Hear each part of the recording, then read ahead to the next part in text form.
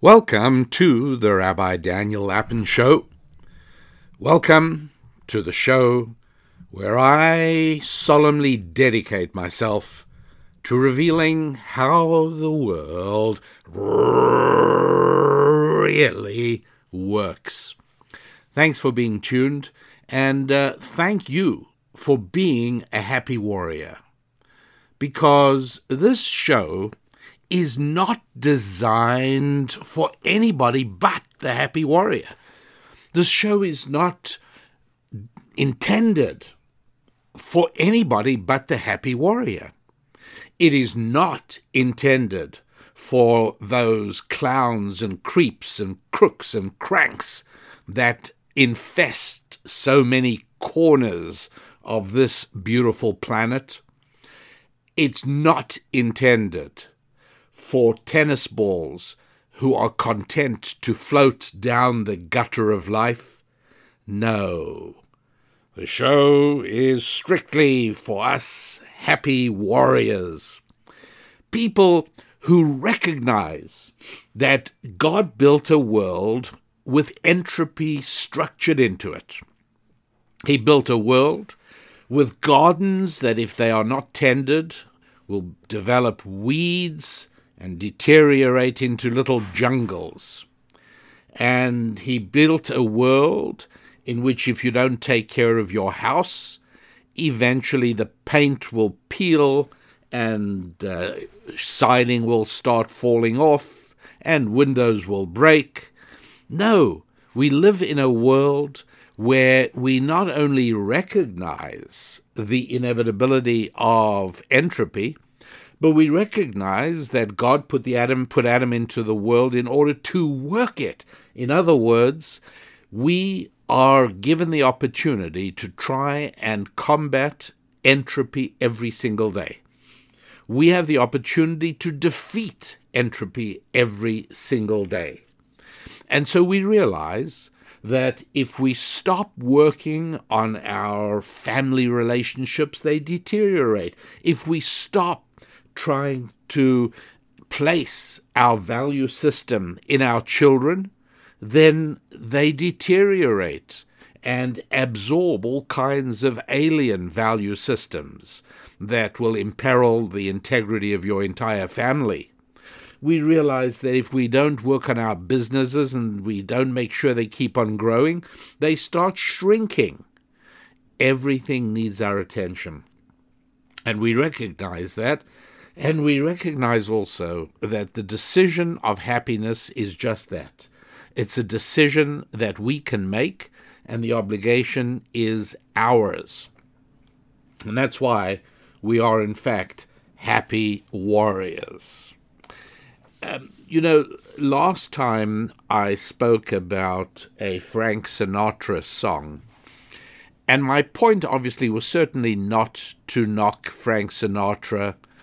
The song, of course, was "I Do It My Way," and it was not to knock the writer of the lyrics of the song, Paul Anka, and the music. No, I just wanted to give you an exercise in evaluating things that you hear and things that you come across in terms of the unshakable realities that constitute our roadmap, that make up our compass that always points at true north. And I thought I would look at another wonderful song by a wonderful performer. I don't know a whole lot about Sammy Davis Jr. Over the years, I've seen many of the old shows that he did with Dean Martin and Frank Sinatra, and certainly much enjoyment and much great talent. Well, in 1968, there was a bit of a flop Broadway show called The Golden Rainbow. And one of the songs in that was "I've Got to Be Me." And the show didn't do particularly well at all. However, Sammy Davis Jr. recorded that song, and he changed "I've got to be me" to "I've gotta be me," which, of course, it just had to be that way for Sammy Davis Jr. And again, a popular song. It didn't make number one on the Billboard 100 like his Candyman song did, but it was right up there. It got to number 10 or something. It was really way up there. It did very, very well. And I know you've heard the song. And I'm not going to play it because I think I will end up with copyright issues and things like that, even if I just play a little bit of it. So I don't want to do that. But you know the song. You can certainly find it online.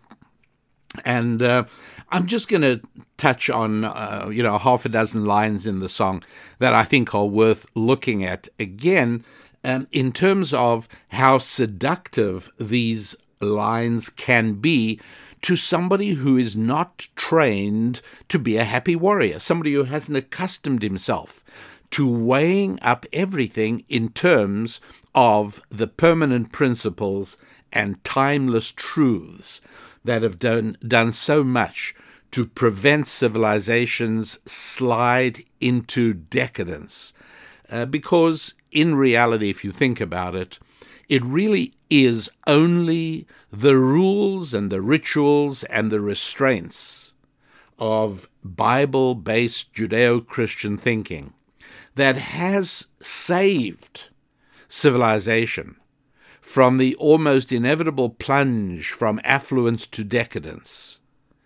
And so it is in terms of those lasting values that I prefer to evaluate the song. The music is terrific, but the opening line of the song is, "Whether I'm right or whether I'm wrong." No, that's a big deal. You can't say whether I'm right or whether I'm wrong, I gotta be me. That's how can you think that even? You have to know if you are right or if you are wrong. That's the opening. Whether I'm right or whether I'm wrong, whether I find a place in this world or never belong, I gotta be me. I've gotta be me. What else can I be but what I am? Well, that would be a true statement for a camel or a cat or a cow or a kangaroo, but it's not a true statement for a human being. What else can I be but what I am? No, absolutely not. I always think to myself, I'd hate to be judged by who I was 10 years ago. I'd hate to be judged by who I was 5 years ago. I think I'm making progress. Slow, disappointingly slow at times, but I think I'm probably a better person than I was years back, and hopefully even months back. I look for daily improvement. Are there backslides? Of course there are. Everybody has them. That's human. But in general, I'm not trying to be who I am. I am trying to be who I could be. Falling way short, but at least I have an idea of what my divine destiny could be. And there's a struggle to try and achieve it and to try and get there. And so the opening 4 lines of the song, really lines 1, 3, and 4, are no good. Whether I'm right or whether I'm wrong, I gotta be me, I gotta be me. What else can I be but what I am? That has an effect. Now, I'm not saying it has an effect on you, but there are people who are going to listen to that and have listened to it and been reassured that it's okay to just stagnate. So that's probably the most damaging part of the song. I want to live, not merely survive. That's good. And as I've said, if the song didn't have some really good and true parts to it as well, it wouldn't be nearly as popular. But it does. It has some good things. I won't give up this dream. These sort of things are nice and appealing and valid. That faraway prize, a world of success, is waiting for me if I heed the call. Is that the faraway prize, a world of success? Well, I suppose it depends on what and how you define success. It's waiting for you if I heed the call. Maybe I won't settle down, won't settle for less. Okay, I'm not going to criticize that. But I will criticize the very next line. As long as there's a chance that I can have it all, I'll go it alone. That's how it must be. Okay, you hear what's wrong with that, right? As long as there's a chance that I can have it all, I'll go it alone. That's how it must be. Okay, it's all wrong. First of all, there's no chance you can have it all. Nobody can have it all. Right? People are becoming aware of that. Women are becoming aware of it. Men are becoming aware of it. No, nobody can have it all. There is no chance of having it all. So retaining the notion that there is a chance I can have it all, no, you've got to decide what your direction is, and that's where you go. It means you block off others. I'll go it alone. That's how it must be. Really? The one way of making sure you will never achieve any of your dreams is by going it alone. Everything, every great moment you've ever had, every triumph, every success, every major achievement, every small accomplishment, whatever good you've ever had in your life has come about because of the involvement of at least one other human being. So nothing could be more mistaken than this line, I'll go it alone, that's how it must be. No, that is one way to guarantee you'll get absolutely nowhere. And then it goes on. Here's a nice line, by the way. I can't be right for somebody else if I'm not right for me. Okay. And then here comes the last problem line. I got to be free. I got to be free. And, the music is catchy, and it goes right into the next line. Daring to try, to do it or die. I've got to be me. I'll go it alone. That's how it must be. Okay, no. We've covered about going it alone. That's not going to work. But looking at the line that shows up more than once in the song, I got to be free. I've got to be free. Look, let me explain something. The only way that we human beings achieve anything in life is by making sure that we are not free. All right? What do I mean by that? Have you ever wondered why you may be one of those people who really feels a deep and powerful resistance to laying out your week's schedule? Many people are like this. Many people struggle to get over this hump because it is hard. Why is it hard to lay out your schedule? What I mean by that is not just a bland to-do list, because that is nothing but a daydream. What I'm talking about is the vitally important process of choosing which of the items on your to-do list are going to happen this week, and then on Saturday night or Sunday morning or Sunday afternoon, putting down exactly what is going to be accomplished in each hour of every day. And yes, you can build in rest time, you can build in relaxation time, you certainly should build in private thinking time where you're not interrupted. But all the things on your to-do list really have to be put there. Why is it so hard to do? Well, for many people, it's very difficult to do. You know why? Because you are getting rid of freedom. I got to be free, I got to be free. No! You mustn't be free. Nothing happens if you're free. Here's a thought experiment. Kids, don't try this at home, but take a round, say a 38 special, and don't do this. This is a total thought experiment. Please, the mind boggles at the notion that somebody might say, the rabbi said this is a good idea. No, it isn't a good idea. This is purely a thought experiment. But take that 38 round, put it in a pair of pliers or in a vise, and then hit the back of it with a hammer on a nail. And what's going to happen? Well, the brass casing is going to burst open like peeling an overripe banana, and the lead or whatever the round is made of will basically plop out and fall on the ground. But what are you talking about? When we've essentially fired off this bullet, we've detonated the charge in the shell, and it just plops out. Really? Yes, because it's free. You see, it's free to allow the expanding gases that were ignited by the percussion cap at the back. When I struck it, it ignited the charge in the casing, and that burned freely. And the expanding gases were free to expand in every which direction. And it did absolutely nothing. But when it is confined within the barrel of a gun, and now the only way for the gases to escape is forward, and that can only happen by moving the bullet out of the way, by propelling it rapidly down the barrel, now you have something happening. There is no way of accomplishing anything as long as one allows oneself to be free. And so it's absolutely the worst of all advice for anybody who's saying, as long as there's a chance that I can have it all, I go it alone, that's how it must be. That faraway prize, a world of success is waiting for me if I heed the call. By doing what? Being free? I've got to be free. I've got to be free. Nothing could be further from the truth. And it's precisely by confining oneself that one achieves things.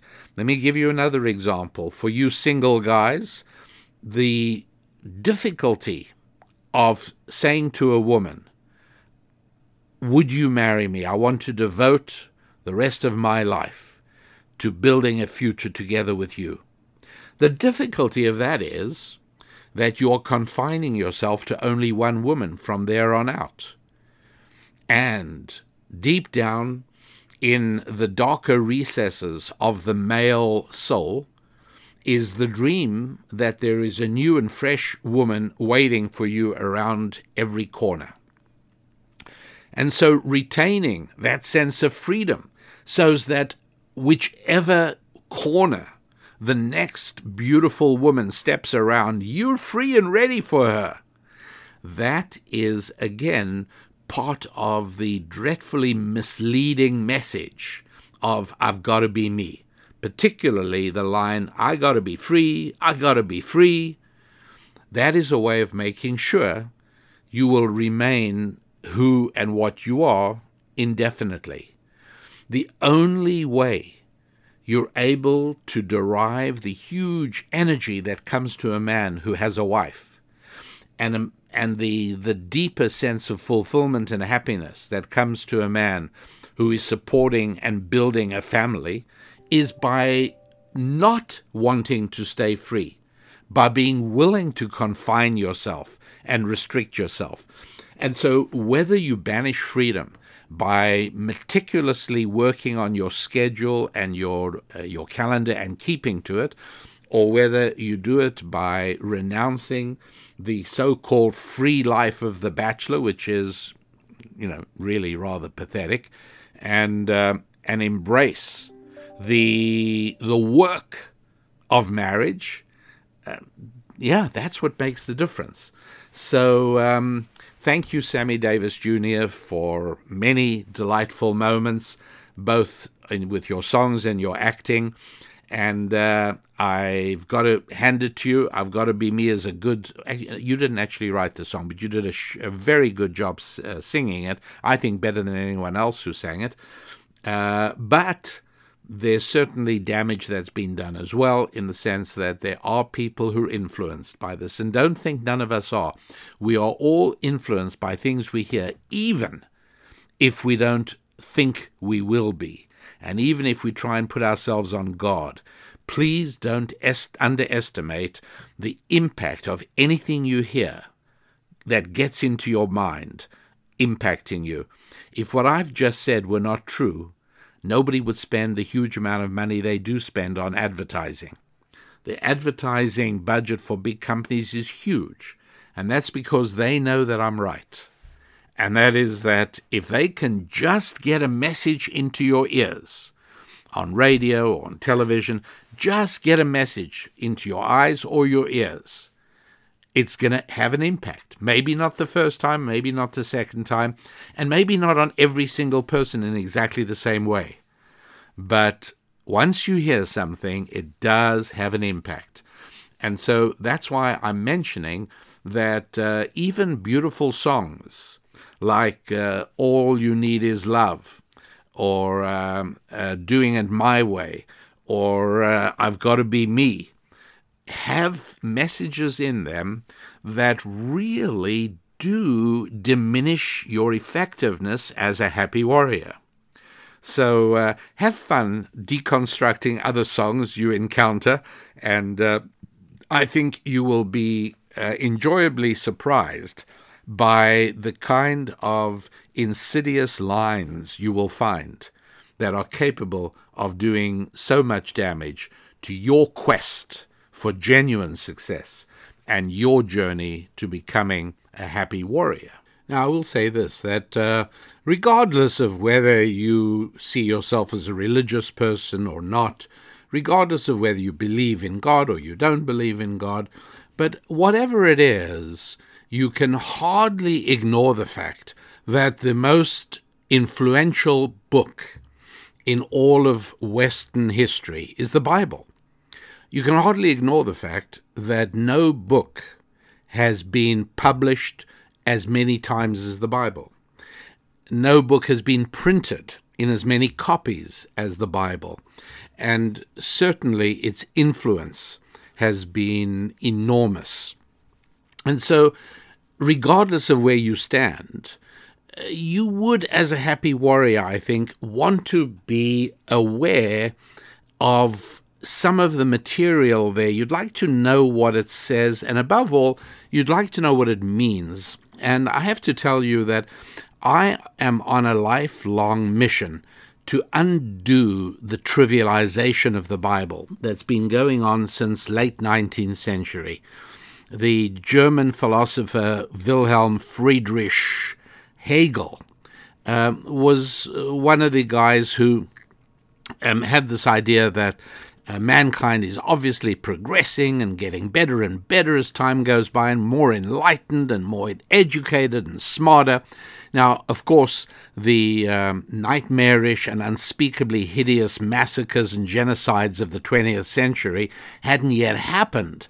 And so you can forgive poor old Hegel for being quite as foolish as he was. But by now, any sane person knows that this is simply not true.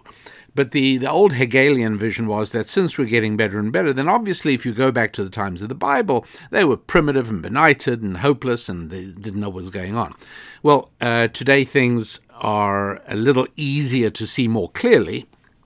And so as a result, you probably would like to have your own access. In other words, you don't need to be dependent upon me or upon anybody else to tell you. You should be able to actually see for yourself with a little bit of help to penetrate some of the deeper secrets of the Hebrew language and some of the mysteries embedded in it. And so for that reason, we have available an online course called Scrolling Through Scripture. And the first unit of that's about 10 hours of instruction with, about 17, 18, 19 different episodes. And it covers the first 34 verses of the Bible. Why 34? Well, that would have to do with why the first 34 verses of the Bible, every single one of them begins with a word "and," excepting the first one. In the beginning, God created heaven and earth. And then from there onwards, every verse starts with an "and" for the next 34 verses. Why? Or how can it speak about day and night before sun and moon are created? Before the fourth day is when we actually see the sun arriving. So what were the days before that? And when were the dinosaurs anyway? And why are there two incompatible and conflicting accounts for creation in day one and in chapter 1 and chapter 2? And and so on and so forth. These questions really are worthwhile probing. Why does the Bible say God created male and female as a singular entity and then only afterwards as a plural entity? What does that mean? And above all, what are the day-to-day lessons we can learn, and what are the practical principles that we can apply in our own lives that flow directly from those? So please go to the website, rabbidaniellapin.com, and look for Scrolling Through Scripture as an online course, and read about it and see if this is something that will work well for you and those closest and dearest to you. I think it will. It's called Scrolling Through Scripture, and you can read about it at rabbidaniellapin.com. As I say, whether you're religious or not, no matter what you think about the origins of the Bible, you can hardly ignore its influence, its power, its significance, and that makes it worthwhile at least knowing what it actually says. Because I can tell you one thing, yes, it has been trivialized. The translations are dreadful. And the Bible has been turned into a bunch of largely irrelevant children's mythology, largely on the order of Greek mythology, except less useful. And this, of course, is simply incorrect. And so I prepared Scrolling Through Scripture as an antidote to those who have fallen for the misinformation that the Bible is trivial and irrelevant to life today. On the contrary, the fact is that the Bible is perhaps the most certain antidote to the tendency of societies to go from affluence to decadence and ultimately to oblivion. It's not hard to see that process at work in several countries around the world right now as I record this message. Okay, so having done that, what I'd like to do now is give you a speech that I delivered to about 300 army military chaplains. They brought military chaplains together from all around the world and gathered everybody in a big conference center in Massachusetts, not far from Boston. And it was there that I spoke to them. And it was a talk that had to do with the sexual reality of human nature, and particularly its implications for the military in general, and in addition to that, a whole lot of other stuff. The speech went fairly well. It was very popular, and I heard back from many people afterwards. So I haven't shared this one with you, and I very much hope you enjoy it. And at the end of it, I'll be back for some closing words. Thank you, Chuck and Shaw. Good afternoon, everybody. So in order to introduce my guest, I really have to start off first with his wife, who's going to have the privilege of hosting a group at 1700 for the spouses. Mrs. Susan Lapin was an honor graduate with a degree in humanities. She is from New York, so much perhaps to the Chief's consternation, you know what team she is not a fan of. But she's an accomplished teacher, an educator, and even a sailor. More on that. But most proudly, she's married with 7 children and is an avid homeschooler.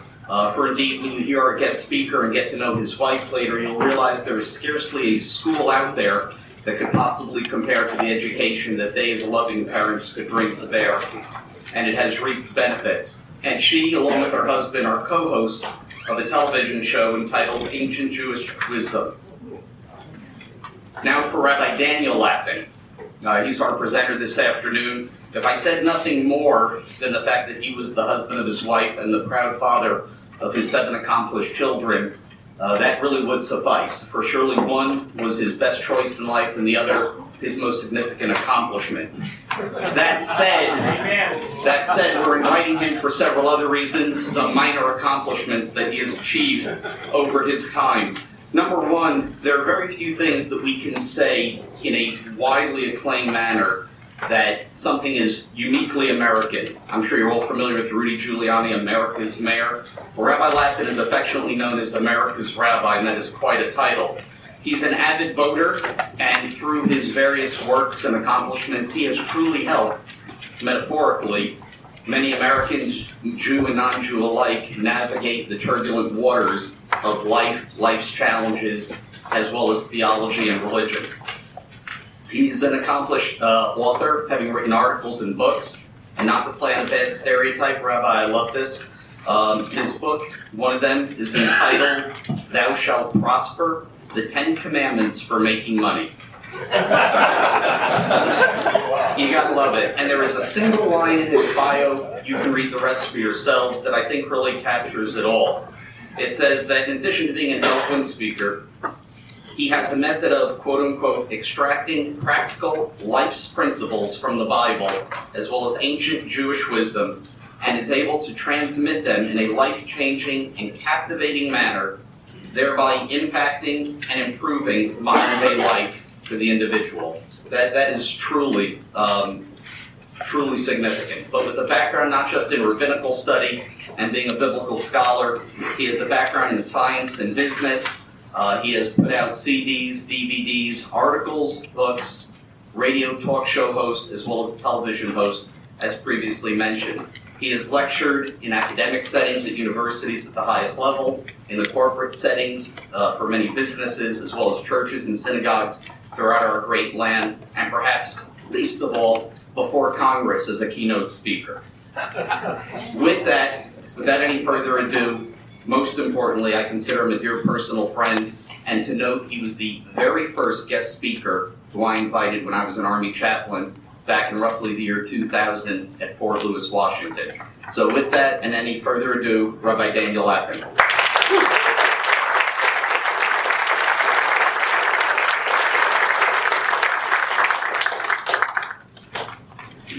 With the kind permission of Chaplain Feldensberg, I thought I'd indulge some rabbinic prerogative here and change the topic.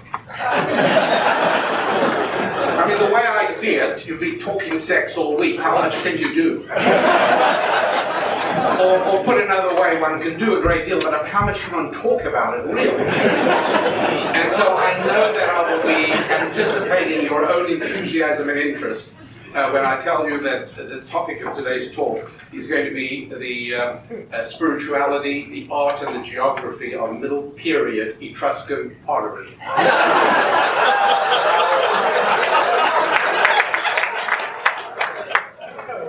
Well, that didn't go according to plan at all, because conventional wisdom is usually just that. It's conventional and therefore usually false. And conventional wisdom says start with a joke. But the way I see it is, as somebody who really admires the technique, the sheer creativity, and above all, the courage and grit of stand-up comedians, I have yet to see Jim Gaffigan or Jerry Seinfeld begin their stand-up routine with a brief discussion on biblical ethics. And so why on earth would I start with a joke? But the joke itself I'm not going to start with. But humor and laughter is important. There is a reason why in the last 100 years of American culture, over 85% of comedians have been Jewish. It's a huge percentage. To say that it's wildly disproportionate, it goes without saying. A Jewish percentage of America's population, about 1.4% perhaps. Over 80% of the comedians Jewish. What's that all about? Now, as Chaplain Felsenberg alluded to, one of my books, is Thou Shalt Prosper, the 10 Commandments for Making Money. That is also part of this discussion. If for no other reason, then you'd have to be a blind immigrant from out of Mongolia not to notice that Jews have always been disproportionately good with money. By the way, I know that makes you uncomfortable, but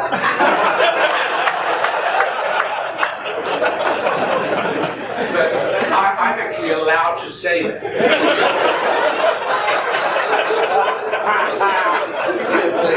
I'm circumcised.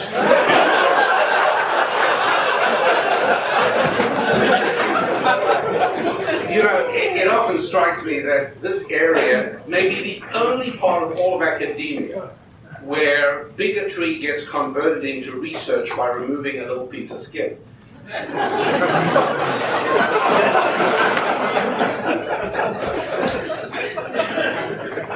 But yes, Jews have stood out in economic terms. They've also stood out in comedic terms. And finally, as Mark Twain noted in his article at the end of the 19th century, for the Saturday Evening Post, he wrote a piece called "Concerning the Jews," and he spoke about Jewish ability with money, and he also spoke about Jewish welfare in the family arena. He spoke about the famous solidity and reliability of Jewish marriages. Well, I wish that that was as true today as it was 100 years ago. And to the extent that it is not as true, matches precisely the extent to which, sadly, a very large proportion of self-identifying American Jews have replaced the God of Abraham, Isaac, and Jacob with the God of secular fundamentalism.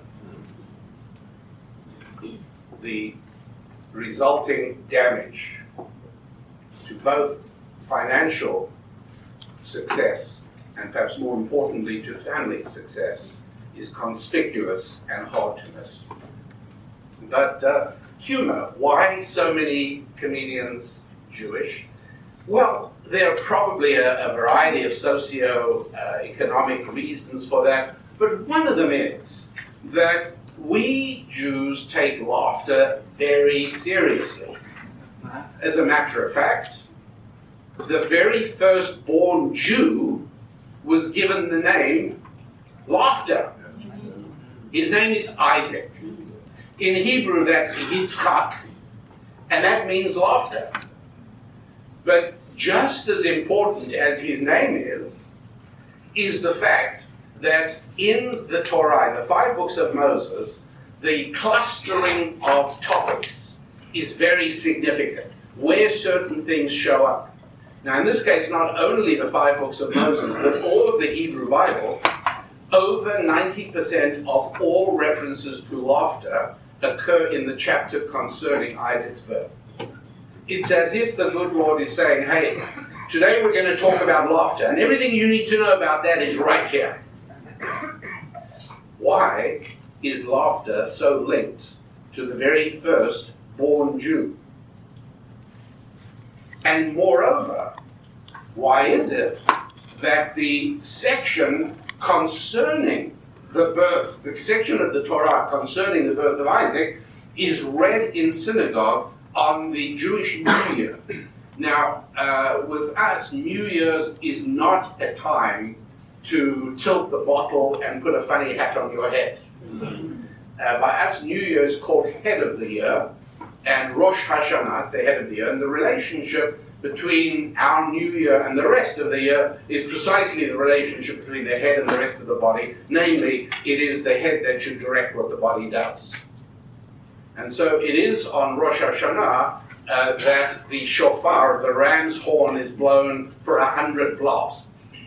Now, what may not be so well known is that the musical structure of the blasts, the rhythm and tempo of the musical pattern that is blasted 100 times during the day is the sound of human laughter.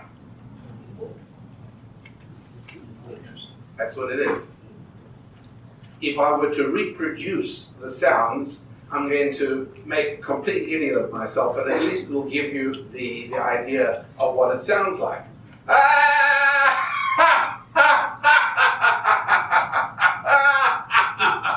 That's what the shofar sounds like. You get it? It's all about laughter. Why? Well, I hope some of you remember a cartoonist called Gary Larson. I'd hate for his work to go into obscurity, but he did the most brilliant cartoons all about animals conversing with each other, usually about people. And so you might have seen two cows making some snide but hysterical remark about the farmer. And it was just funny and clever. However, I ask you to imagine for just a moment a world in which animals could indeed laugh. And how funny is Gary Larson now? Not at all. This gives us a clue as to what laughter is all about and why laughter belongs on this holy of holy days in the Jewish calendar. Why it has to be the firstborn Jew is named laughter. Well, you see, the idea is that laughter is what we do when something contradicts an accepted norm. So when a tramp slips on a banana skin and falls on his back, we rush to help him. It's just tragic, it's poignant. But how about when a pompous politician slips on the same banana peel and lands on his back? Hey, it's time for that shofar. It's hilarious. We're laughing so much, nobody's got the energy to help him out. Because it's incongruous. Laughter has to do with incongruity, things that don't fit. In reality, laughter is the defining matrix of a world which is not random and devil may care, but a world in which there is a structure of rules, both physical and spiritual. Laughter affirms and testifies to that existence. And so, for instance, the bulk of jokes, particularly of the less wholesome kind, revolve around sex, bathroom, and religion. Right? A rabbi stepped into a room full. I mean, you can see that that's the start of a good joke. So, yeah, sex, the bathroom, and religion, those constitute the bulk of unwholesome jokes. Why religion? Well, because it is so powerful and so relevant and so present in people's lives, whether they acknowledge that or not, that the notion of mocking it is almost irresistible if you are a certain type of individual, because it's there. Nobody makes jokes about the flat earth society because it's not worth commenting on. It's ridiculous. Anybody in this day and age who thinks the earth is flat, it's tragic, it's not fun. But God is worth joking about. Bathroom? Well, of course. We get that. Everybody knows that bathroom is a thoroughly private affair, that to the extent that we even go out of our way to redefine it. And this struck me with some significance on the first, maybe the first or second day I arrived as an illegal immigrant into the United States of America. Well, the way I looked at it, right, somebody has to be willing to do the job that Americans aren't willing to do. Namely, be an Orthodox Jewish rabbi who loves Christians.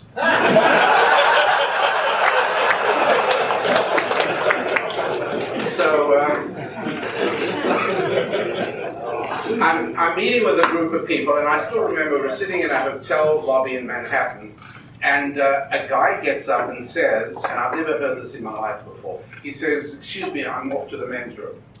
I think to myself, me too? To me, men's room means sports on a big screen, beer on tap. I'm good, so I jump up and say, "I'll go with you."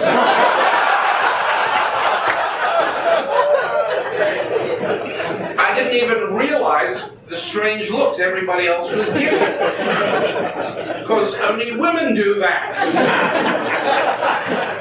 I'll go with you. This was a very rude awakening to a lengthy process of acculturization to the United States of America, and I will tell you, I never made a better decision in my life till I married my wife of becoming an American citizen. She likes to say that I married her for citizenship. This is absolutely not true. I actually achieved citizenship alone, independently myself, a couple of years before I even met her, but she still retains. Men's room. Oh, I'm going to the bathroom. Really? You need a shower? Why? I'm going to the powder room. The mind boggles at that thought. Well, what is that about? Why can't you just get up and say, "Hey, let me tell you what I'm going to do now"? Why not? Because we all recognize deep inside of us that God created all the animals and creatures in the world, and then as an entirely separate process, he created the only creature touched by the finger of God, the human being. And one of the prime lessons that emerges from the first couple of chapters of Genesis is something that my mother taught me really, really well. The lesson is that there is a difference between people and animals. And almost everything in a culture that is being driven in the wrong direction is based on the idea that we are nothing but the results of a lengthy process of unaided materialistic evolution that transformed primitive protoplasm into plumbers and proctologists. What's going on here? It's an extraordinary thing. The notion that I am different from an animal today is considered an offensive statement. Which I say, tough luck. It's a reality, I can't help that. And so we do make a difference between the way animals go to the bathroom and the way we go to the bathroom. We do. And we go to great lengths to camouflage the animalistic side of our being. By doing what? Expensive wallpaper, monogrammed towels, in the smallest room of the house where you spend least time. Bars of soap shaped like seashells, really? Yes, absolutely. Very much so. Because that way I can say I'm going to the powder room, or I'm going to the washroom, or where's the men's room? And I can avoid the stark ugliness of animalistic reality. And so for this reason, our conduct with sex is again shaped in such a way and sculpted in order to create as much distinction as possible between us and animals. Animals see and do. And human beings, first of all, they would get engaged, and they would do what I think is, since colonial days, is already gone, and that is they used to post bands at the church to say, on such and such a date, Mr. So-and-so intends taking Miss So-and-so as his bride. Because there was this recognition that sex is not private. It is everybody's business. Because what happens to society is very much a function of that society's treatment of relationships between men and women. As a matter of fact, in ancient Jewish wisdom, we go as far as to say that there are only two types of human relationships: sexual and financial, or contract. And the Torah loves contracts. When the people of Ephron just said to Abraham, hey, you don't have to buy a burial field when Sarah died. As an act of friendship, we'll just give it to you.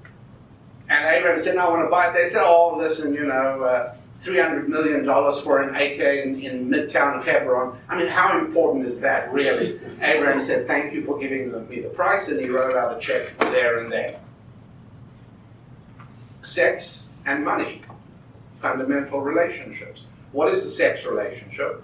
It's not necessarily only the person with whom you are enjoying a sexual relationship. That's the most primal, obviously, but it is also everyone to whom you are related because of a sexual relationship. That includes your siblings and your cousins. Sure, because I am here because two grandpas a long time ago took a liking to two grandmas. And that's how I'm here. And Susan, my wife, is here because another two grandpas did the same thing. And our children are here because of the love that Susan and I have shared. So, yes, sexual relationships is another way of saying family relationships. And financial relationships is another way of saying contractual relationships. Now, one of the reasons that ancient Jewish wisdom loves these two kinds of relationships is because they are not flimsy. If any of you have said to yourselves, I really ought to call so-and-so. We were such good friends and I haven't spoken to him or her for the last, could it be 10 years already? If you've ever said that to yourself, then you understand the frailty of friendship. Friends today, maybe tomorrow we're not. And it may not be anything specific. We may have drifted apart. We may have moved apart geographically. Friendships, they are what they are. It's not an accident that nowhere in the 5 books of Moses do you find anybody described as a friend. It's as if God dismisses the entire look, friends are great. You have friends you've blessed. It's wonderful. But in terms of fundamental human affairs, sex and marriage is the first. And what's so important about that? What's so important about that is that it has absolutely nothing to do with love and friendship. Every now and then I raise eyebrows by introducing Susan as my lady friend. I just came across that term recently. I thought it was rather quaint, so and we get interesting responses. But yeah, marriage has nothing to do with friendship. That may develop, and if it does, you're very fortunate. But marriage it's a commitment. Everybody knows that. And any young woman who is stupid enough to get married because the guy says, I love you, which is just a misspelling of I lust for you,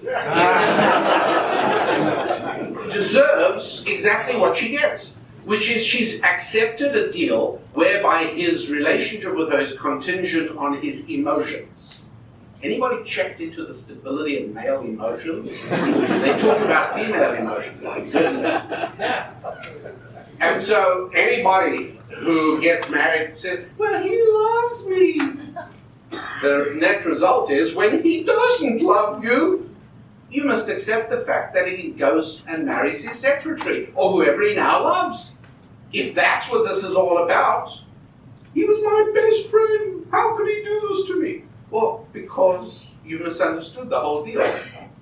The deal is called a commitment. And like any other contract, it doesn't change. Right? And I mean, we all have had experiences with honorable and amazing business professionals. I mean, I've had it, I've seen it so many times, I know you have as well, where somebody contracts to a sale. I'm going to sell you my land at such and such a price, we'll open escrow, we'll close on this date, and then in the interim, it turns out that information is released, the government is planning a new freeway, the value of it has gone up, and you are waiting for the phone call from the fellow saying, you know what, I'm sorry, but I can't do the deal as we planned. You're expecting it! And nothing, you hear nothing, so you show up on the assigned date to open escrow, and there he is. And you just are absolutely, you say, how wondrous are your works, O Lord, that you created a human being capable of this level of commitment. I would like to make him my friend. That's right. I don't do business with friends. That's sheer folly. But I love making friends out of the people with whom I do business. Marriages that start with love end with law. Marriages that start with law can well end with love. And that's why the Jewish marriage ceremony is remarkably devoid of romance. It sounds much more like finance than romance.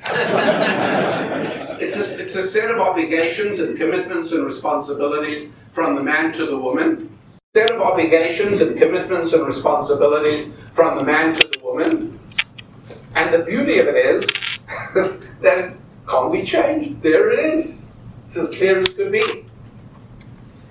And, one of the parties says, I just think we've drifted apart. I just don't love you anymore. And the response to that is, could you pass the salt, please? I mean, what you told me is so. I'm more interested in this morning's headlines than what you've just told me is utterly irrelevant. I'm sorry to hear it, but I'm sure you'll get over it in time. Yes. Our relationship to sex and money is incredibly profound. So much so that I think most people would agree that any human being who has no money worries and who has an incredible marriage and family should have 2 bald spots in the carpet next to his bed where his knees go every night, where he thanks God for his good fortune. What more could you want? Well, people might say, well, good health is important as well. I don't have to waste your time on the reams of data that link good health, leaving aside genetic things or just sheer bad luck. But in general terms, the link between health and no financial stress and strong marriage are so prevalent and so widely known as to not warrant any waste of time whatsoever. So yes, if you've got no money worries and no marital worries, you should be on your knees. How wonderful is that? And all of that wrapped up in the first couple of chapters of the Bible, where we find the entire structure of marriage given to us in the relationship between Adam and Eve, and Dr. Apple, you were very, very interesting a little earlier today on your correct Hebrew identification of the differences. Adam is known as the primal man, Adam. But at what point, when is the very first time that he's called Ish, that he's called a man? Only after he has a woman. Only after the woman is there. Essentially, God says to Adam, what should we call her?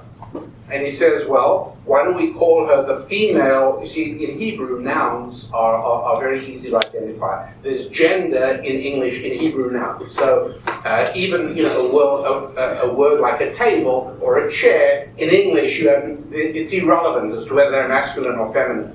In Hebrew, every noun has a gender. And in 9 times out of 10, the way a masculine noun is converted to a feminine noun is by putting a suffix at the end of "a."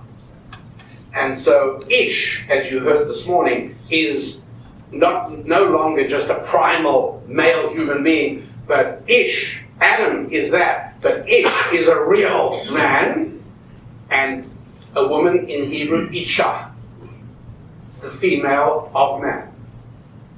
And so God said to Adam, what should we call this enchanting creature? And Adam said, well, since I have now become an Ish,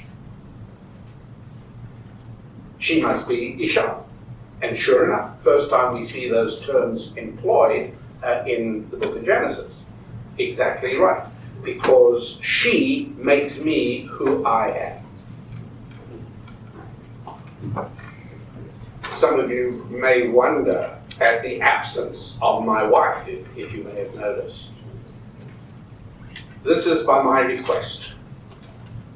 You see, my wife is incapable of guile. And her face reveals exactly what she's thinking.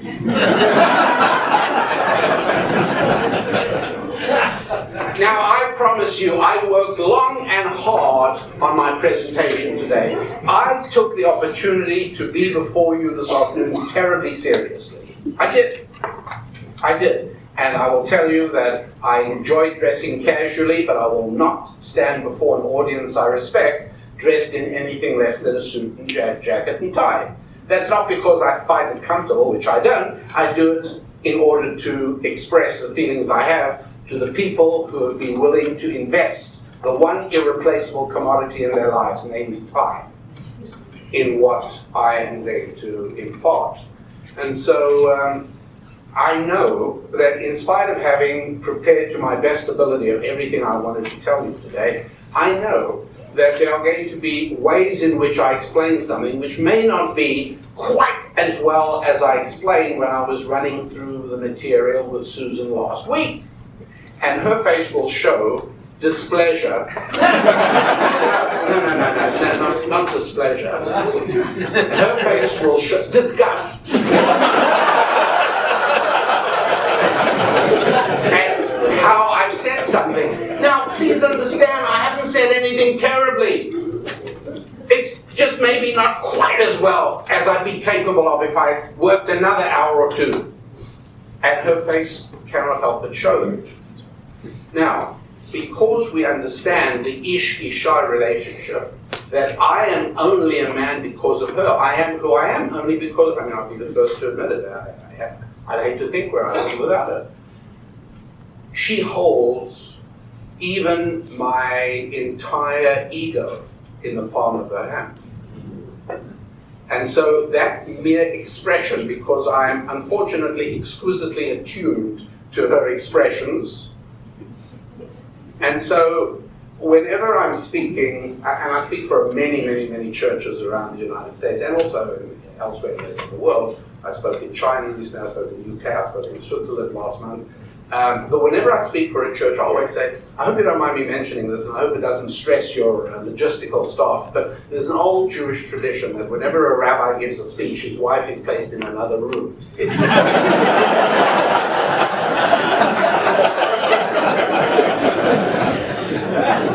So, in all honesty, I tell you the entire truth. I actually prefer not being able to see her while I am spending time together with you and doing my best to convey a material that I consider important enough to take the time with.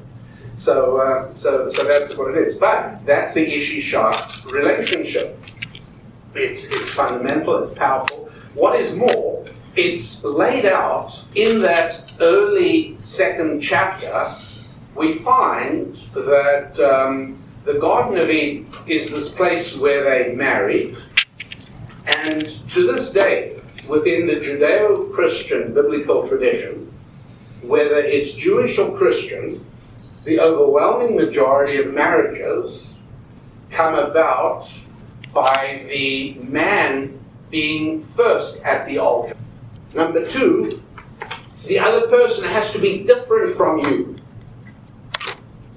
Because otherwise, you're bringing nothing to the table or the bed, in creative terms. The third thing is that the way to make money well or to have good sex is to be obsessively preoccupied with the other person's joy and happiness.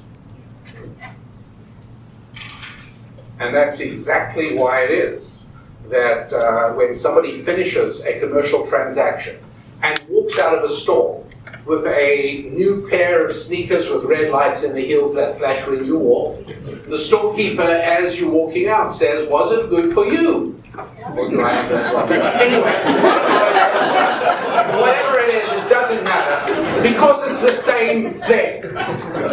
All right, fine, maybe he said, "Can I send you a survey in the mail?" I mean, maybe that. But whatever it is, the basic question is, are you leaving here happier than you were before? And in both situations, the answer is unequivocally yes. And finally, in both situations, the potential for creativity is down the road, but of incalculable size.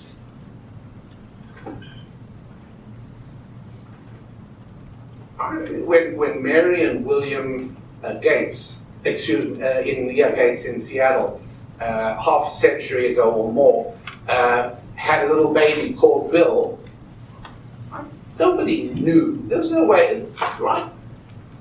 Bill loved his wife Mary, and a few months down the road comes Bill. Incalculable potential. Nobody has any idea what could be ahead with that little baby.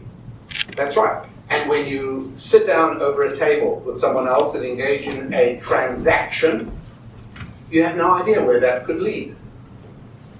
The biggest deals of the century started because two human beings sat down over a table and had lunch and discussed ways that they might be able to collaborate. That's how it works. And it's for exactly the same reason that telling yourself a joke is not a lot of fun. Because as soon as you start it, you say, "No, I know that one. Wait till you hear the punchline." I know the punchline already. And this is one of the reasons that if there were such a thing, which there isn't and there won't be, because although you can reproduce, you can clone the biology of any living thing, you cannot clone the soul of a human being. And so even if they have the identical DNA, like identical twins, they will still have different fingerprints, because fingerprints are a mark of our spiritual distinction. Nobody knows.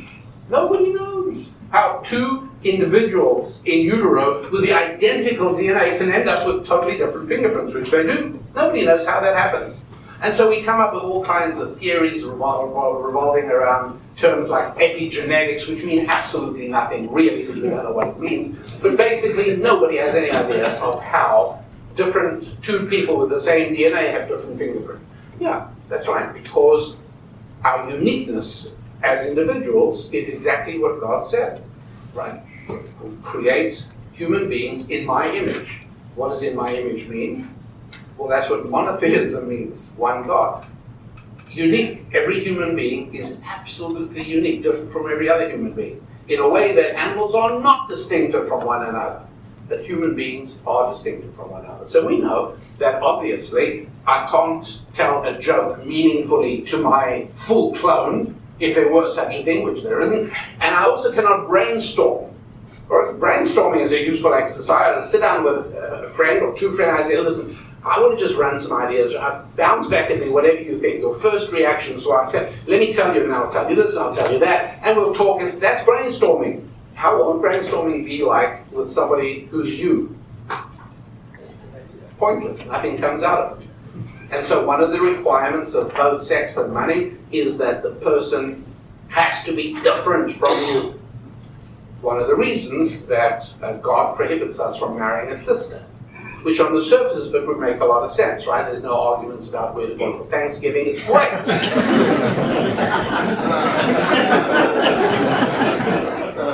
God prohibited it because it requires zero effort at integration. You are already too close. And so the entire creative process of two strangers being brought together through sex, it's irrelevant. It doesn't have to happen because they come from the same home. They're almost clones as it is. So creativity depends on this model. And it's not just the creativity of a human being, but it is the creativity of almost everything. In other words, the act of a transaction and making money is exactly the same as the act of sex, in the idea of two different people trying to serve one another, make each one happier than they were before, and through a process of combining and connecting, becoming something bigger than they ever were before. Extraordinary idea, absolutely extraordinary idea. And so the concept is brought even into areas of negotiation. Everybody has to engage in negotiation. If you're involved in any form of management or administration, you're engaged in negotiation. Well, here's something a little unusual. What is the Hebrew concept of masculinity? And what's the Hebrew concept of femininity? Well, there is such a thing as these concepts going beyond sex. In electricity, we have such things as male connectors and female connectors. Right? And it doesn't mean that one is more sensitive than the other. It's very basic. We understand that sexual realities have implications beyond the bedroom. And so, similarly, we understand in ancient Jewish wisdom that masculine is essentially the planting of a seed, is essentially the placing of a seed. Feminine is essentially nurturing that seed and helping to produce the result which the man on his own could never have accomplished. By the man being first at the altar, or as we would say, under the chuppah, but it's the man who's first there, and the man is there chatting with the officiant, the priest or the rabbi or the pastor, because nothing is happening until the bride arrives. And when does she arrive? Whenever she wants. And until then, everyone's standing around twiddling their thumbs or looking towards the door. But that's exactly what happened. Adam was in the Garden of Eden, and God says, you know what? It's not good for man to be alone. Now, this is a very striking note that has just been struck, because up till now, God has said, oh, that's good. He said it not once, not twice. Anybody know? He said it 8 times. The last time he said it was about gold, which brings us back to money. But 8 times the Lord has said it's good. I mean, he seems to be an extraordinarily good-natured deity. Everything is, France is good, everything is good.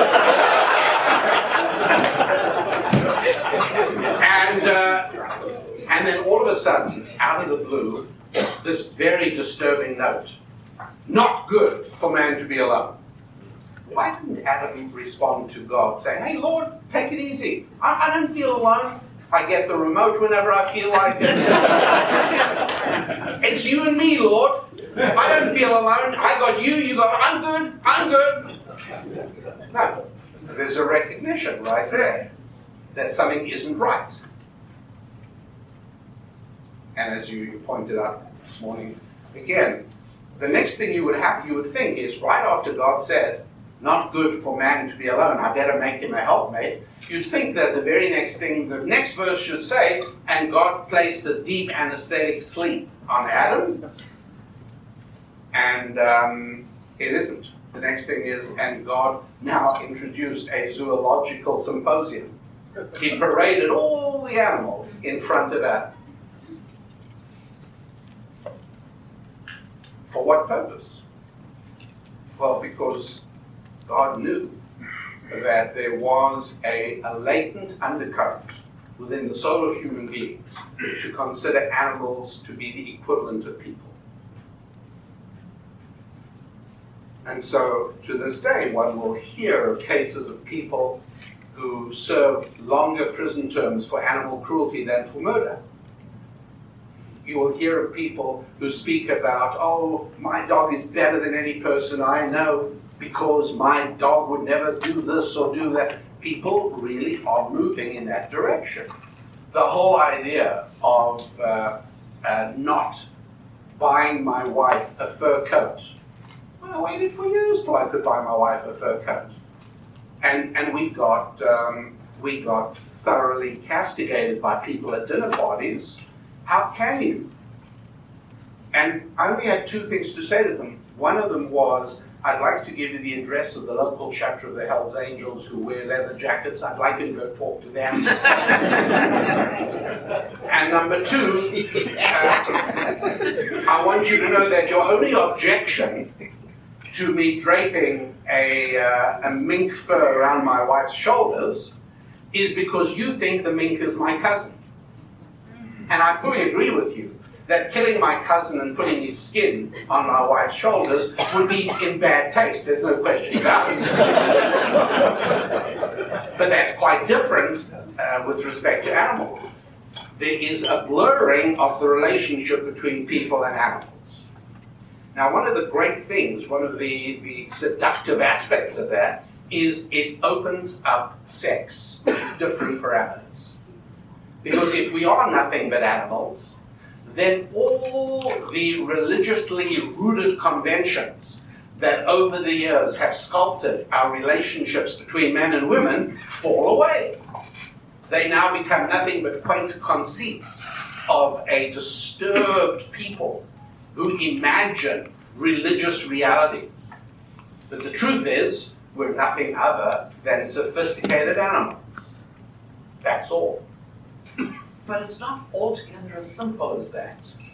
Because although I understand that that may well be part of the appeal in pulling people towards that animalistic vision of the world, yes, it does. It's very appealing. It takes away many of the rules and rituals and restraints around the passions of life that the Judeo-Christian culture has built on a biblical basis.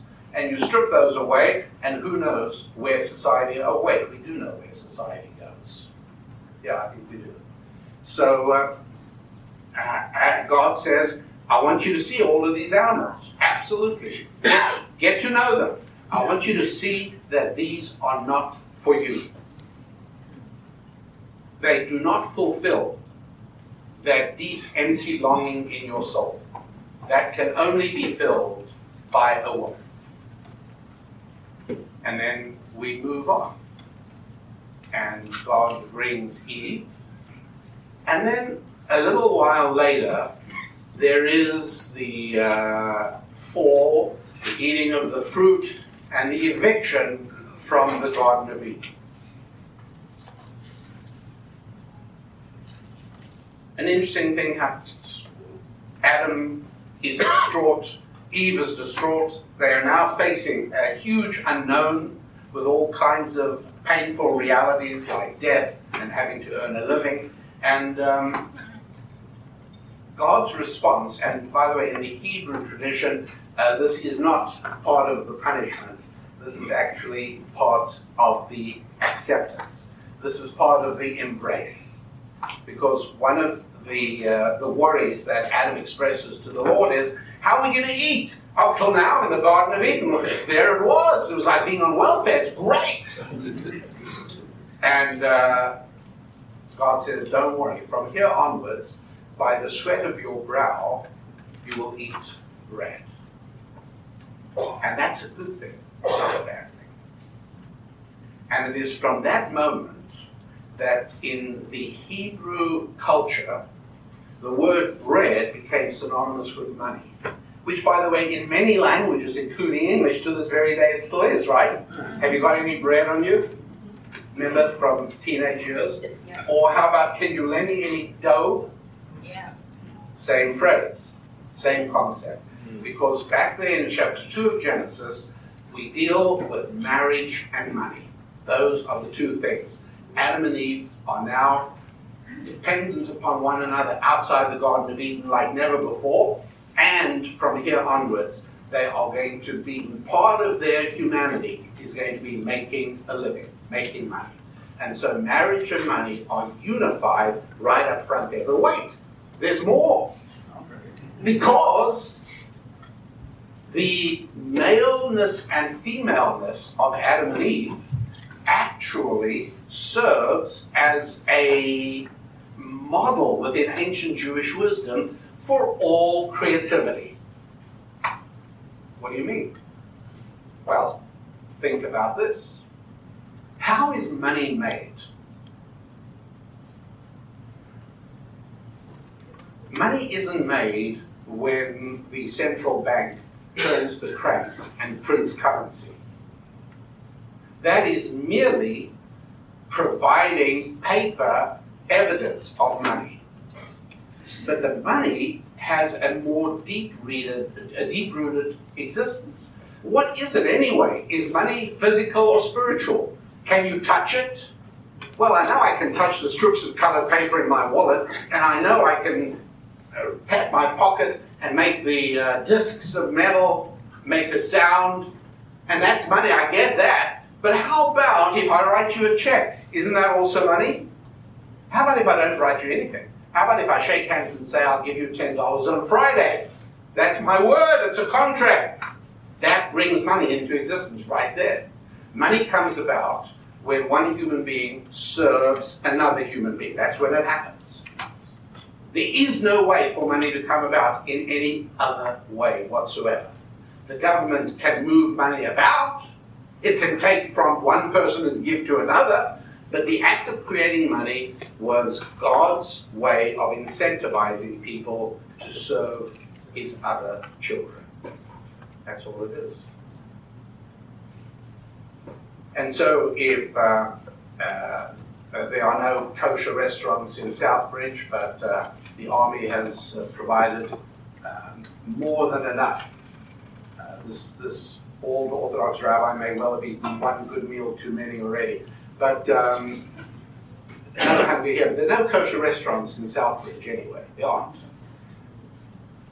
But interestingly enough, if there were, and I took my wife there, one of the ways this might have worked is that, let's imagine I'm a roofer, and somebody calls me up, and I'm just about to head out to take my kids to play ball in the park, and he calls and says, hey, the forecast is for rain, I've got a hole in my kitchen roof, it's driving us crazy, you've got to come and fix it. And I say to him, I'm really sorry, I'm just about to take my kids off to the park, and I can hear God saying, oh, I'm getting a 2x4 ready to get your attention.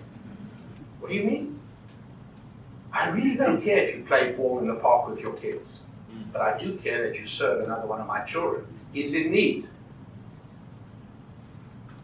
He's got a hole in his roof and it's going to rain. That's where your attention should be.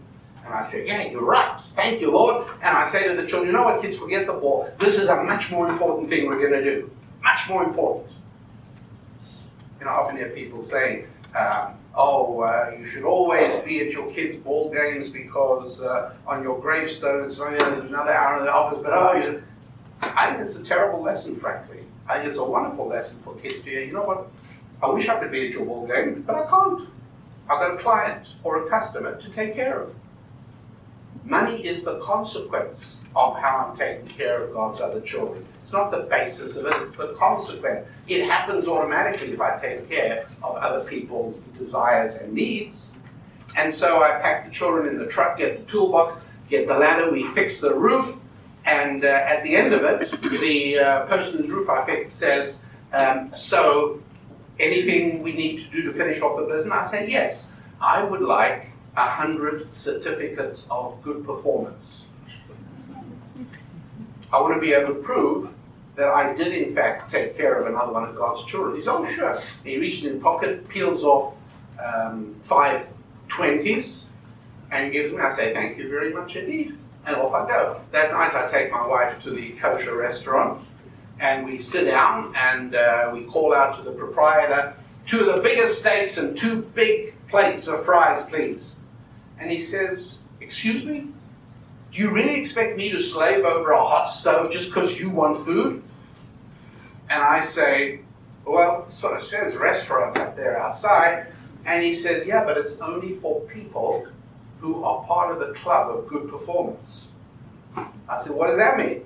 He says, well, I will be happy to give you a bill, but then I'm going to want you to give me some certificates of good performance to show that I took care of some of God's hungry children. Oh, no problem, I get it, I can do that. And we have a wonderful meal, and at the end of it I said, how many is it? He says, that'll be 75 certificates of good performance. That's what money is. It proves that God's children took care of one another. That's all it is. And it's basic to our relationships. Money is God's way of incentivizing, of caring for one another. So it is. And that's why it is that both that seed and helping to produce the result which the man on his own could never have accomplished. But here's the best part. And in this I may sound perilously close to contemporary concepts of gender fluidity, but I'm not, I assure you. What I'm pointing out is that in a negotiation, the male and female roles keep switching backwards and forwards. As they do with humor, by the way.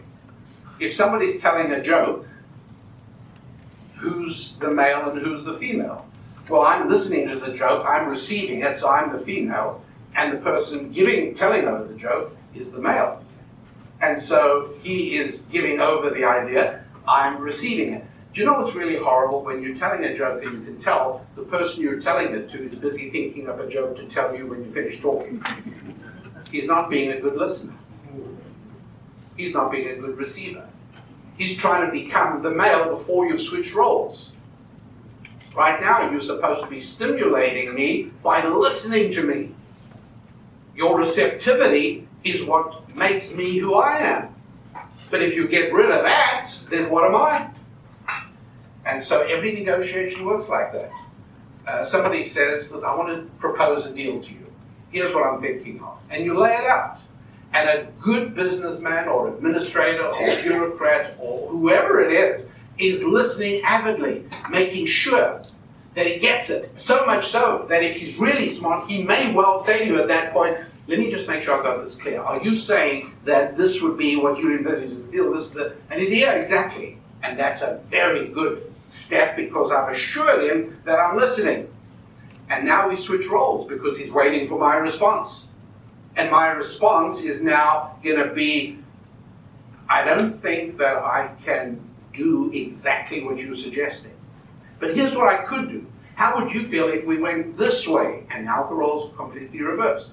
And so it is by switching the masculine and feminine roles backwards and forwards as we move along, the result is an act of creativity. The result is some kind of deal which actually has happened. It's a real thing. It's huge. Obviously, there are activities and processes that are more masculine, others that are more feminine, obviously. But at the same time, it's always necessary to be aware of what the fundamentals are. If I'm going to give you an example, I would say, look, there are over 100,000 significant bridges on the planet. Very few of them resemble others. If you are a photographer and you take a picture of every bridge on your next trip, and you look afterwards at 300 pictures of 300 bridges, very unlikely that any of them will look the same. They may be similar. Many of them will be suspension bridges. Many of them will be girder bridges. Many of them will be single pylon bridges. There are all kinds of bridges. But as a photographer, every one of those bridges is different. But now, let's say we look at those 300 bridges as an engineer. How do you feel about the bridges now? They're all exactly the same. From an engineering point of view, they all have to cross a gap. And whether that gap is a valley or a railroad track or a river is irrelevant. They all have to deal with load. They all have to handle that load in some way or another. That load has to be transferred to solid earth or rock beneath, and all have to provide access and off-ramp ways for people to get on and off the bridge. The bridges are all exactly the same, but only from an engineering point of view. What ancient Jewish wisdom does for me in the area of sex, and money as it happens, but in the area of sex, what ancient Jewish wisdom does is lay out the engineering principles. What any particular relationship is actually going to look like is up to the couple. An engineering principle, for instance, I said before, is that marriage is rooted on contract, not emotion. That's a principle. Now, what you make of that in your marriage, it's up to you. It's a free will. Everybody can make of their lives what they wish. The only thing is, everyone can make a bridge as they wish, but if you ignore any of the engineering principles, you do need to be ready to take the consequences. Very near where Chaplain Felsenberg served at Fort Lewis in the state of Washington, was a bridge called the Tacoma Narrows Bridge. And in the 1940s, just very soon after it was built, it fell in the water. It collapsed. Why? Because there was wind. And nobody yet had it figured out in the 1940s that wind can set up resonant frequencies on the roadbed of the bridge. And if the resonant frequency matches the resonant frequency of the structure, it's why in the olden days they used to tell soldiers to break step crossing a bridge, because with everybody coming down on their right foot at the same moment in the same cadence, there'd be a danger of damaging the bridge very severely. Well, the bridge went down into the water because they ignored a principle which is since rooted in the engineering textbooks. And so we have certain principles that impact male-female relationships. They're just like the rules that impose a bridge. Every single bridge will be different. Every single marriage will be different. Dare I say, every single sexual relationship is going to be different. And there are going to be some that are very distant from the engineering blueprints.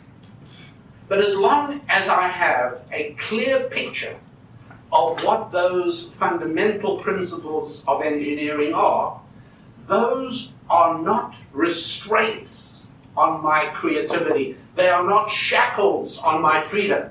They are liberators. Because as long as I know what the unchangeable principles are, I can build any bridge I like. And it'll be strong and safe and reliable. And it'll depend on aesthetics and economics and all kinds, and maybe the local politician who wants his name on it, whatever it is. It doesn't matter, because as an engineer, I'm freed by the rules that say, as long as you keep these in mind, you can let your creativity run rampant. It doesn't matter. And so it is within the principles that we deal with. We establish what are these unchangeable realities? What are the anchors that provide the reliability and durability of the structure? With that in mind, I'm able to both go ahead and do any kind of bridge I like, but more importantly, I can also help people who built fragile bridges. I can also analyze the bridge. I can diagnose what is wrong with the bridge, and I might be able to do, as often happens in engineering, I might be able to retroactively apply Band-Aids to the bridge, or maybe even better than Band-Aids. I may be able to solve the engineering problems and make the bridge okay. That's why it's so important for me to understand that set of basic principles that govern sexual relationship. Got those clear, there's tremendous utility and tremendous freedom that results from that. And so we know, for instance, that the nature of the sexual relationship exclusively for children? No, not so. Not so at all. If that were the case, if my sister was beyond menopause, I could marry her. No, the prohibition against marrying my sister is under each and every and all circumstances. Children are a subsequent development of that. Children come about that way. Why? Well, God wanted a way of telling us that the biggest fun in the whole world is making somebody else feel good. And heaven knows you need that before you have kids.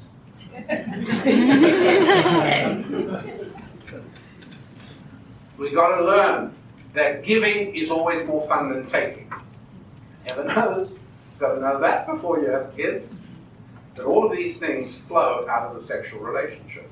If this was really all about evolution and all about biology, why then there would be no question that human males would have evolved a baculum just like virtually every single male mammal in the whole planet does, including our closest relationships, according to people with whom I disagree, orangutans and baboons and chimpanzees, they've all got baculums. Oh, what's a baculum, I hear you say? A baculum is something that gives the executives at Pfizer nightmares.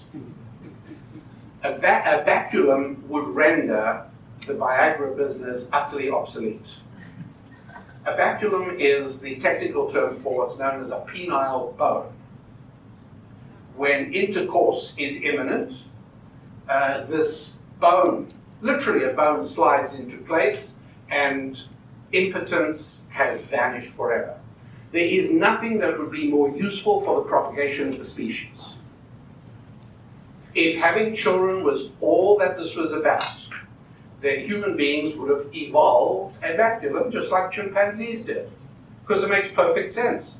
Why would you want to leave something as important as the propagation of the species to the mood of the man? My goodness, one tough day at work and humanity vanished. And so we can solve this all. And yet, God saw fit that of all the mammals on the planet, that the one touched by his finger lacks this device to make clear that with no deep, significant, and real emotional connection, without the handling of this relationship according to the engineering principles in the textbook, this isn't going to work. And sure enough, that's exactly what we're seeing today. And so, we're provided with this remarkable set of principles having to do with human connectivity, which is absolutely fundamental to God's message to mankind, so much so that in the Hebrew nomenclature, the word 10 Commandments is not used. There isn't such a thing. It's called the 10 Statements. They surely cannot be the foundation of God's contract with mankind, because how could it leave out like critically important things like thou shalt tithe to thy church, right? I mean, that's not there. Or how would you leave out critical things that we find in the book of Deuteronomy, the obligation to set up a legal system? You can't have a durable society without a legal system that is based on justice. None of that's in the 10 Commandments. It doesn't even say to pray in the 10 Commandments. No, in Jewish culture, they're not called the 10 Commandments at all. They're called the 10 Statements. How many times in the 5 books of Moses are they called the 10 Statements? I believe it's 3 times. How many times are they referred to as something else? Over 30 times. What's the something else? They're called the 2 tablets. You realize what this means is that the 2-ness is more important than the 10-ness, if you know what I mean. Because they're constantly referred to as these 2 tablets which I'm given. There's the 2 tablets of the law, the 2 tablets, 10 Commandments, 3 times, I think, maybe. Too clever. Why? Because the two-ness implies something which is, again, fundamental to our understanding of what God wants from us, which is to connect. And he gives us two beautiful incentives for connectivity, money and sex. But he wants us to connect. But before he can make us connect with one another, right, and by the way, anybody who has children knows how important it is to you that your children get on with one another. You want them to care for one another. And so, how do you do this? How do you make sure that your children connect? Well, you incentivize them. You can connect sexually, and that's very worthwhile. You can connect financially, and that's very worthwhile for everybody, both sides. This is terrific, and it could really work. But, you see, the system requires that we all get behind the principle, the underlying principle of connectivity. That's why the Ten Commandments is structured very beautifully. It's structured as two sets of 5. The Ten Commandments is really 5 principles of connectivity relating with 2 examples of each. So commandment number 1 corresponds to commandment number 6. Commandment number 2 corresponds to 7. Commandment number 3 to 8, and so on and so forth. So 1 is, I am the Lord your God, right? That's an initial statement. What's number 6? You'll never forget, after I tell you this, by the way, you'll never forget the order of the commandments. You'll always be able to get it right. The number 6 is, thou shalt not murder. Because the rule is, you and I have no relationship if we do not acknowledge one another's existence. If I see you as somebody to be eliminated if you annoy me, forget about a relationship. It's not possible. Only if I accept that no matter how irritating you are, I can never murder you, then, okay, then we've got the basics. That's number 1. I accept your existence. And so it is with our relationship upwards to God. I'm the Lord your God. Okay, if that bothers you, we have nowhere to go. Number 2, no other gods. Number 7, no adultery. You can't commoditize your relationships. Your relationship with your spouse has to be different from your relationship with anybody else in the whole world. You can't commoditize. You can't treat everybody the same. And so it goes. And we don't have time for it now, but you get the idea. You can do this by yourselves if you're in any interest. You go through all 10 and you'll see it's 3 rules of connectivity. And that's the principle. That's how it works. And at its root, the model for connectivity that actually means something, connectivity that is going somewhere, connectivity that makes God smile, is that model of male and female relationships. And I realize that that's really something that each and every one of you has to do, and the people whose spiritual welfare you constantly care for, everybody is focused on the mission. And if the mission of the army had a gender, I would have no doubt whatsoever that it's a masculine mission. That's what armies do. That doesn't mean that there are not women actively engaged, and it doesn't mean that everybody in the army is busy blowing up things or breaking things, obviously, but the mission as a whole is a masculine mission. Well, that's great, that's fine, because whether you are a man or a woman, you get the mission. And once you understand the engineering principles, the unchangeable realities underpinning everything, then you're free to make the adjustments necessary and the accommodations that can make your particular circumstances work, and the arrangements necessary to make sure the people for whom you are responsible can function and can find peace and hope. Yeah, it's beautiful. And that's the great gift that the good Lord gives us. A system, a matrix of principles, of rules, rituals, and restraints, essentially the book of engineering on how to build bridges. Bridges between human beings, yes. Bridges that have at their root the magic of the male-female relationship. You've all been very, very tolerant and very, very kind. I appreciate it. It's been an honor for me to be here. I want to thank Chaplain Hurley and Chaplain Sullivan, Chaplain Akers, and Chaplain Shaw. I appreciate very much first of all, the invitation. It means an enormous amount to me to play even some tiny, insignificant role in adding to the vitality of the work you all do. It means a lot to me, and I value the opportunity. I thank you all for making that possible. And of course, to my dear friend, Chaplain Felsenberg and his wife. You all probably don't know how much of a celebrity he is in the Jewish community. I mean, it's just, Chaplain Felsenberg. But where I come from, he's a big name. So. Well, I do hope that you enjoyed that.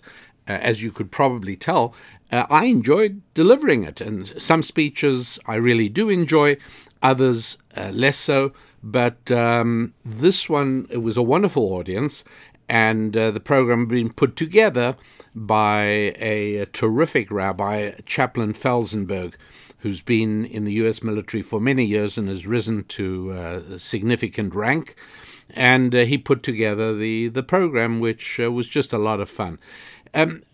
One of the most difficult things to deal with in an event like that is contradicting popular culture. In other words, people have been almost indoctrinated into being fearful of making politically incorrect statements. And so the idea, for instance, that male and female are really different, men and women are really, really different from one another, and are different in very specific ways.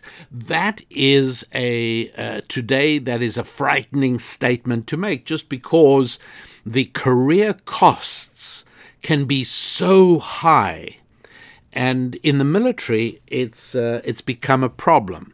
One of the things that I discovered was that although the rank and file are solid, salt of the earth citizens, the officer corps, since the time of Bill Clinton, President Clinton, the officer corps has been eroded, and a lot of the politically correctness has permeated thoroughly into the officer ranks. And so when I said that, just in conversation, I said, look, you have to understand, if I'm going to be giving the speech for you, it's going to require me to say that men and women are very different. Well, they got very nervous about that. Not Rabbi Felsenberg, but some other people. They got really nervous. Well, what do you mean by that? And I said, well, they're very, very. Can you prove that? And I was going to, yes. Can I prove it? Yes, I could, and I didn't want to be inappropriate. So instead of doing what first came to mind, what I said to them was, I happen to have here the statistics of workplace accidental injury and death in America going back many, many, many years.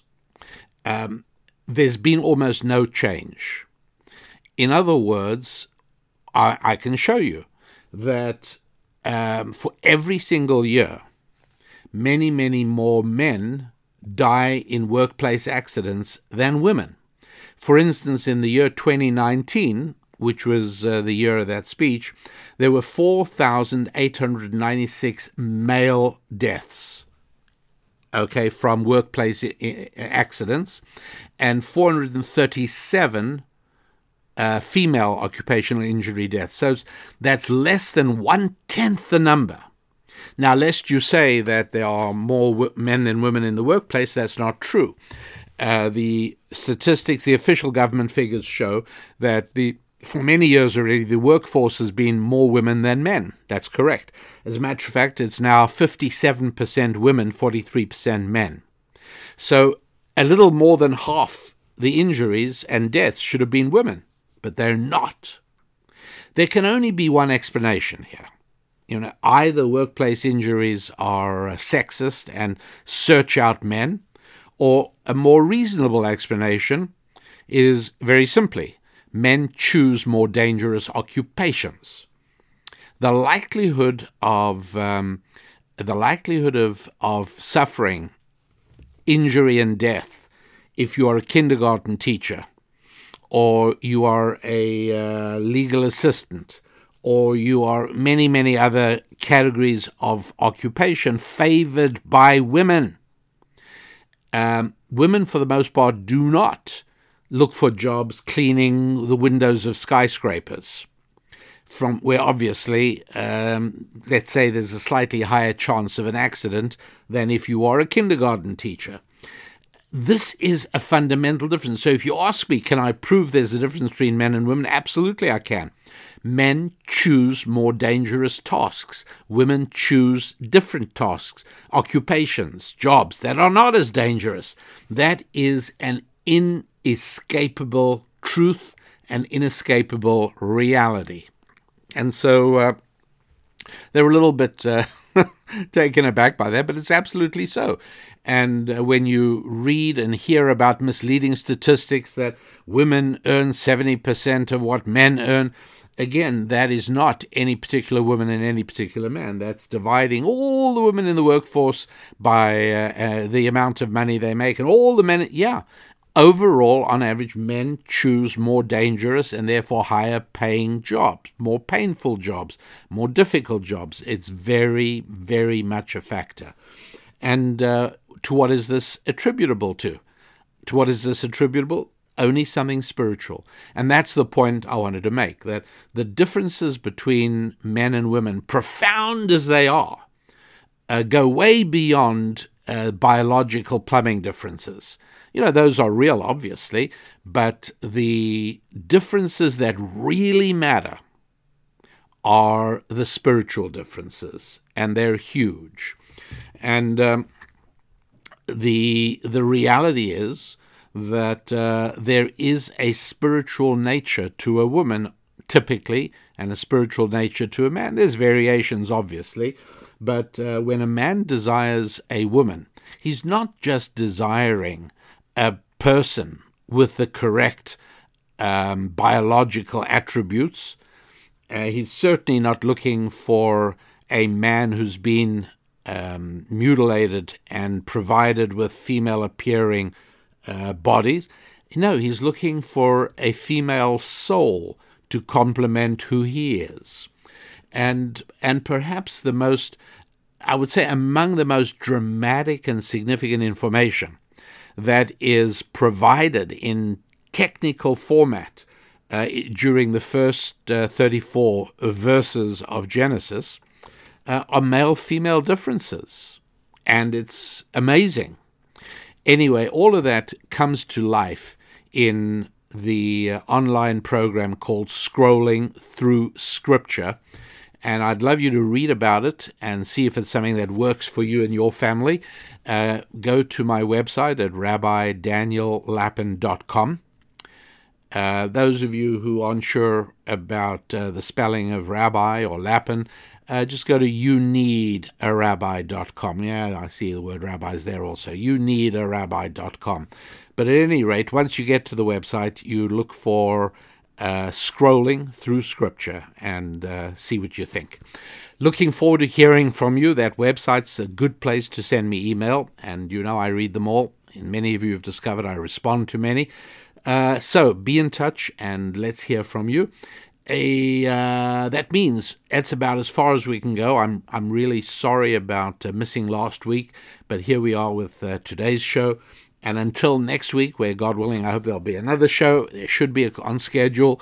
I want to wish you a great week of fulfillment in life-affirming relationships with your faith, with your family, with your finances, with your friendships, and with your physical fitness. I'm Rabbi Daniel Lapin. Till next week, God bless.